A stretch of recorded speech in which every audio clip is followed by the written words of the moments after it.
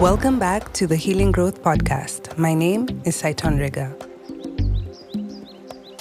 This is a podcast where we talk about healing trauma in an African faith context. Today's episode is about mother wounds and friendships.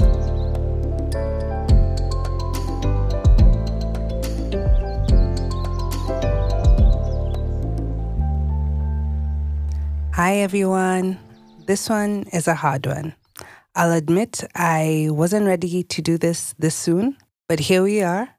I think part of being in the place where I'm willing to pray and receive guidance on the direction for the podcast means that things like this will happen. Let's get right into it. Your mother is your first female relationship. Your relationship with her sets the stage for so much more in your life. It is the template for how you see yourself, what you believe about how you should be treated, what you require and demand from relationships with women, and how you carry yourself in those relationships. Before that, let me define the mother wound and what it is and how it shows up. Psychology today defines a mother wound as a loss or lack of mothering, a deficit between mother and child that is passed down through generations and a reflection of how we experience mothering and how we mother. You can experience the mother wound if your mother only provided physical care aspects and did not provide love, care, and safety. If she was extra critical, meaning that you could never do anything right. If she wasn't available to you or to the child time-wise, and emotional availability falls here too. And while there are practical reasons for this, the effect still remains the same. If she required perfection from you to be loved, if she expected you to fulfill the mothering role to her or to your siblings when you were still a child, if she suffered emotional and physical abuse and hadn't processed the trauma and thus was unable to love and nurture, if she had an untreated mental health condition, if she was an alcoholic or drug addict, if she abandoned you, if she passed away and there was no adequate mothering figure to care for you, if she physically abused you or was neglectful about caring for you. These are all things and stories that you've heard from other people, and maybe this is your own story. So how does the mother wound show up in your life as an adult? I got this from Brown Girl Trauma, and I resonated with the list, as well as seeing it in some of the people that I have worked with. The number one on her list is dismissing your pain because it's not that bad. You listen to Saiton and you're like, whoa, this chick went through so much more. Mine wasn't that bad. But it is bad, isn't it? There is no scale for how bad. The truth is, are you willing to heal it? Are you willing to show up for yourself and actually deal? That unwillingness might actually show a mother wound. Are you always seeking your mother's approval to live your life? Inability to manage your emotions, self-soothe in healthy ways? For many people, the go-tos are food, numbing with social media, gossip, alcohol, and other things. If you have a high tolerance for bad treatment from people around you, if you have codependency in your relationships, if you're always feeling threatened or competitive towards other women, if you don't want to be your full self because you don't want to threaten others, also low self-worth and negative self-talk, rescuing, fixing people and people-pleasing behaviors, never feeling good enough, extreme criticism of your body and others' appearance, difficulty in setting and keeping boundaries. So, this is how it shows up as an adult. And I know for many of us, this is a hard pill to swallow, but take your time, do your research, and journal. So I'll talk about assessing your mother wound and how it makes you show up in relationships. The first time I made a connection on the mother wound replicating itself in friendships was a post from Dilesia Hampton Barner, who runs the International Mother-Daughter Trauma Recovery Institute. She broke down toxic behaviors, toxic friend behaviors, and it was like a light bulb went off. Up until then, I didn't realize the dysfunction that I had brought into my friendships.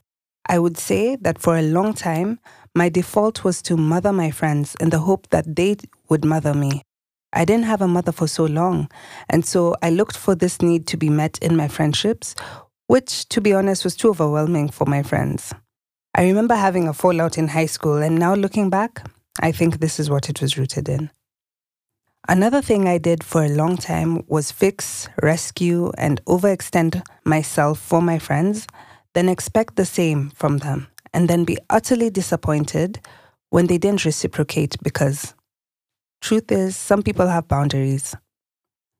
I was a friend people called when in trouble. In fact, some friendships were based on the crisis call and me helping out. And then when things were good, I was ghosted. The thing that therapy helps with is it helps you figure out what you are getting out of the dynamic, because it's not always just about somebody else using you. There's also something within you that is missing that allows this to happen. For me, feeling needed, wanted, and relevant was a deep-seated need for me. Ideally, this is a need that should be met in childhood so that you can learn how to give it to yourself as an adult. Mirroring what your mother did for you is how you learn. I had to learn to give this to myself through reparenting, prayer, writing, and rewiring my habits. Another coping mechanism was to share my story with people immediately in the hope that this would be the one to truly hear me and soothe my mother wound. I never did any of this unconsciously. It was all subconscious, and it took being in therapy, coaching, and the healing journey to examine what was going on. The thing about talking about your mother wound all the time, what happened, how deep it is, how it affects you, is that all of this is a cry for help. It's wanting people to recognize how deeply you've been hurt and devastated. And yes, even though people will hear you and empathize and validate you, the person who needs to recognize that pain most is you. You're the one who needs to sit down and take stock of how deeply this affected you, this wounded you, and how it shaped the person that you are, and begin the work of healing. No one else can do that for you. The people around you can help a little, but it's you who needs to do the work. And when you do heal, even how you talk about it changes. Sometimes it's not even necessary to lead with that story, because now you are able to see yourself in a greater light than just the wound. The reality of friendships and healing. The friendships we choose in a state of not healing. I got this from Bethany Webster, who's one of the primary resources in mother wound literature. So your friendships, when you've not healed, may not be as reciprocal as you desire or deserve. You may get friends who are similar to your mother and replicate the dynamics that you have with your mother. You may not be able to find friends who you can trust and build friendships with. You may be constantly frustrated about not being able to communicate your needs in friendships. Another one is not being able to be honest and real with your friends about who you are. Untangling this is hard, and it is a mess. And honestly, some friendships don't make it. Regardless of how much you try, simply because some people expect the version of you before the healing, they keep fighting with the new version of you. There's no room to adjust the parameters of the friendship, because to them, the new you is an abandonment. However, for you to keep the old parameters is self-abandonment. And you get to the crossroads where for the first time you realize what is happening and you choose yourself. And that is hard. You can love someone and care for them, but you have to stop with the status quo, and that's not easy. Additionally, if someone doesn't recognize their own wounds, it's not your place to tell them. They must get there on their own. But this can be a dilemma of sorts because they may never get there, or you may need to have boundaries and limits in how you engage. and this may not go down well. But part of the journey is being okay with being the bad person, because every person has a version of their story. And inherently, we're not focusing on that, but on you and your journey and where you've got to. Another thing is about realizing unspoken agreements and narratives that are weaved into friendships. Some friends are only okay with you being in a perceived lower position. It could be that they think that they're better than you because of the trauma that you went through, instead of appreciating that you're a person who went through seemingly insurmountable odds and still have a capacity for joy and life. In other friendships, people triangulate, which is talking behind your back and planning things to exclude you and then confronting you. But when you heal, you're empowered to ask questions and ask people to be accountable, and often it isn't welcome. Others need you to be who you were, so they aren't forced to take a look at where they need to work on themselves. Healing also means that sometimes you stop being a team player and you stop abandoning yourself for them. For me, my friendships for a very long time were ride or die. My reasoning was that my friends were there for me in bigger, better, and more constant ways than family, and they knew me more and they deserved that from me. This seems reasonable on the surface until you realize that it's a trauma response or decision. First, ride or die is not and should not be a defining factor of friendships. Set It Off was a bad example, folks. It's fun to watch, but not fun to live out in real life. It was so bad for me that I remember once both my coach and therapist asking me why I wanted to be in a particular friendship that wasn't working, hadn't been working. And the biggest reason I had is that it was meant to last until old age, and yes, that I love the person.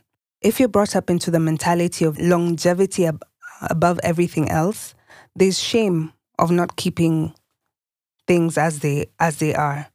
I had to unpack what it looks like when words and actions don't match and haven't matched for a long while. Why did I believe passively and not question when requirements and investments that I was held to didn't always match? Why did I always believe what was said, even though there were no actions to back it up? In the healing work, it went back to being a child. Children don't have a choice but to believe their parents. In fact, it often doesn't even occur to them that what their parents says can't happen. Unless they're disappointed time and time again, and they learn to disbelieve or be aware that things won't always happen as said, they generally just believe. I never would fully assess the situation, and in many ways I was afraid of exploring what was going on, and I would bury so much of it in myself. I would sometimes be aware when I didn't feel safe to be myself, but unfortunately, because this had been a common occurrence all through my life, I didn't question it. More people-pleasing. And we know that with healing, people-pleasing has to end. Assessing the behaviors that make you leave. Every human being has inherent dignity and value, but the sneaky thing about valuing our worth from accomplishments, possessions, and who we know is that we get our worth from being quote-unquote better than someone else. Even if we don't say it, it seeps into how we treat them. I feel like we dishonor God because He's reflected in each one of us. We dishonor the person, we dishonor the relationship, the fruits of the relationship, and what it could have been. What is done in secret does come out. And even though the person may never know the full extent, sometimes the path for them to leave is worked out. There is hope, though, if you recognize yourself in this, because we all do fail sometimes. The first is recalibrating your sense of worth, so it is not gained from subconsciously viewing others as being lesser beings. Working on developing genuine gratitude for the people in your life, having hard conversations, seeking forgiveness, and building better relationships. It may be possible to recover, and I wish you the best. I also want to say that the dynamics we have in friendships are not the exact same for each friendship. Someone can be cruel to one and esteem another. It doesn't always mean that someone is a bad person.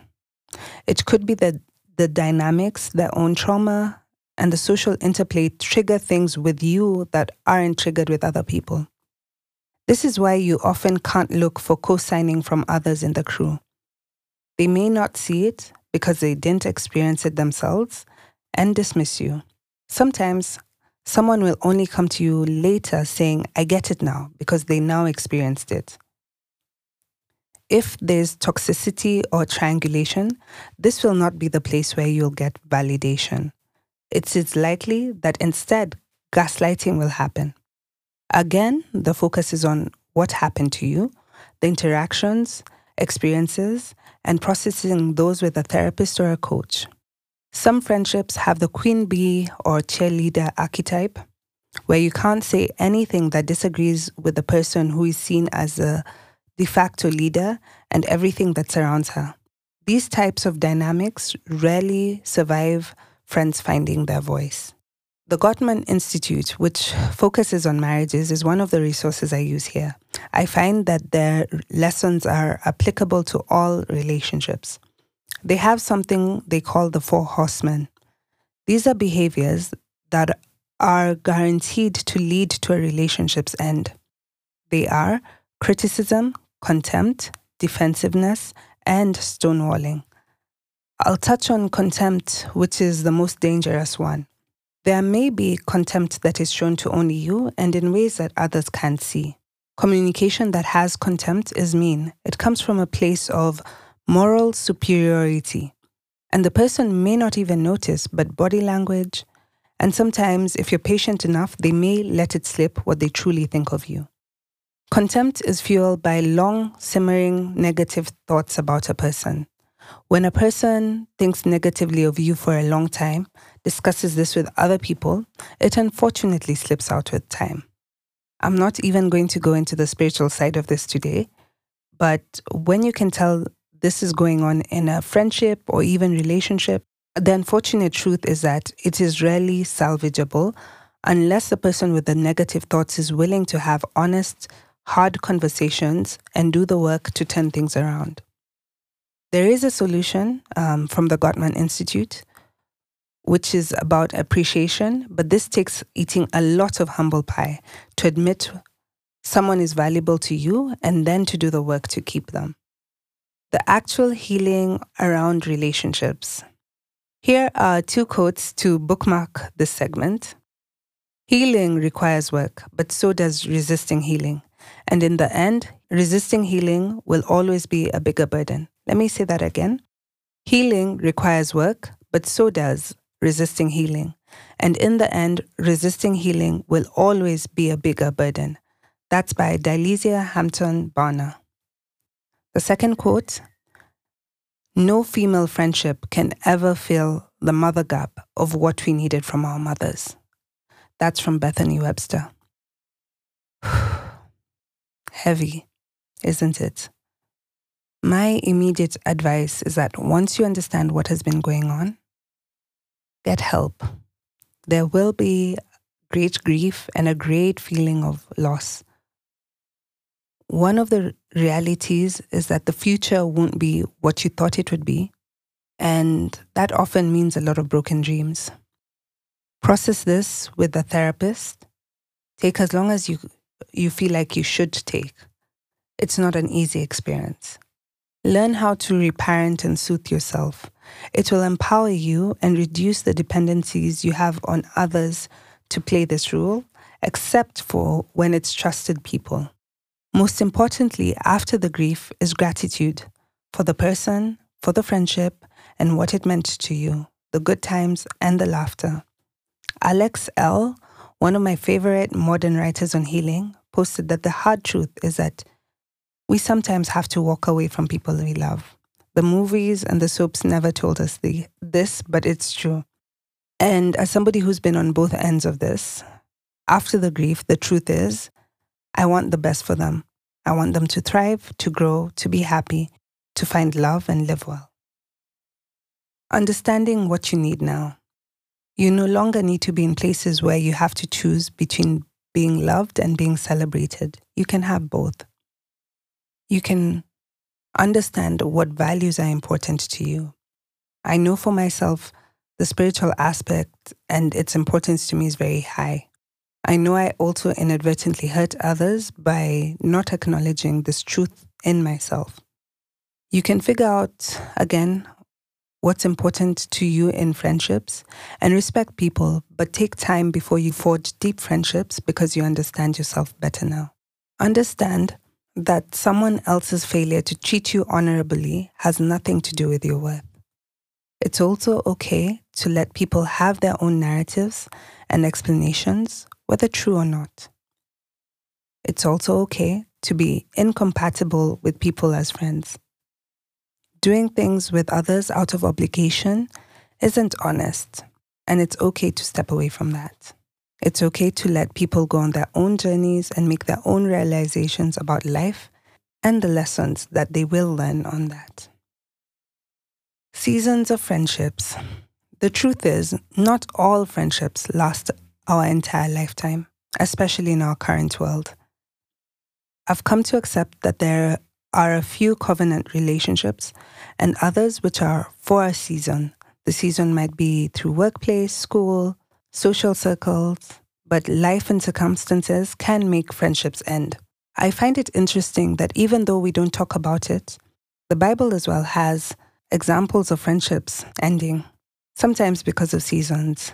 Psalms 88:19, David's talking about his experience and he says, "You have made friends and companions shun me. The people I know are hidden from me."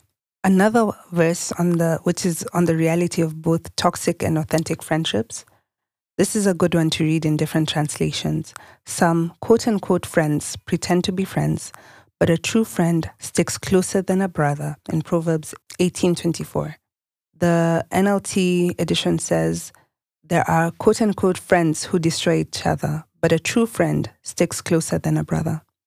I haven't even covered the angle of deep betrayal by friends, and this is something that I know is a reality to so many. If you do want me to cover this, you can shoot me an email or answer the form at the end and you can let me know, and I will find material on this to share. My final encouragement to you is that it may feel impossible, but it isn't. It's step by step and at the right time. The thing about healing is that not all the realizations hit you at once, and each step strengthens you for the next. It's closing doors to certain perpetual pains we have carried and not letting ourselves use others or for others to use us because of these wounds. Some friendships come full circle and you end up coming back together after time has passed and you're both in healthier spaces. Sometimes it doesn't happen, but there's enough love to appreciate and celebrate each other from afar. Some friendships end, and I pray that whatever it ends up being, I pray that you may have the grace to walk this journey. Thank you for listening. This is the end of the episode, and I hope that as heavy as it's been, that it offers you some light and direction for things that you're going through, or maybe didn't even know that you're going through. So you can follow us on Instagram, healing.growth, and on Facebook, Healing Growth. This is Saiton Riga, and bye-bye.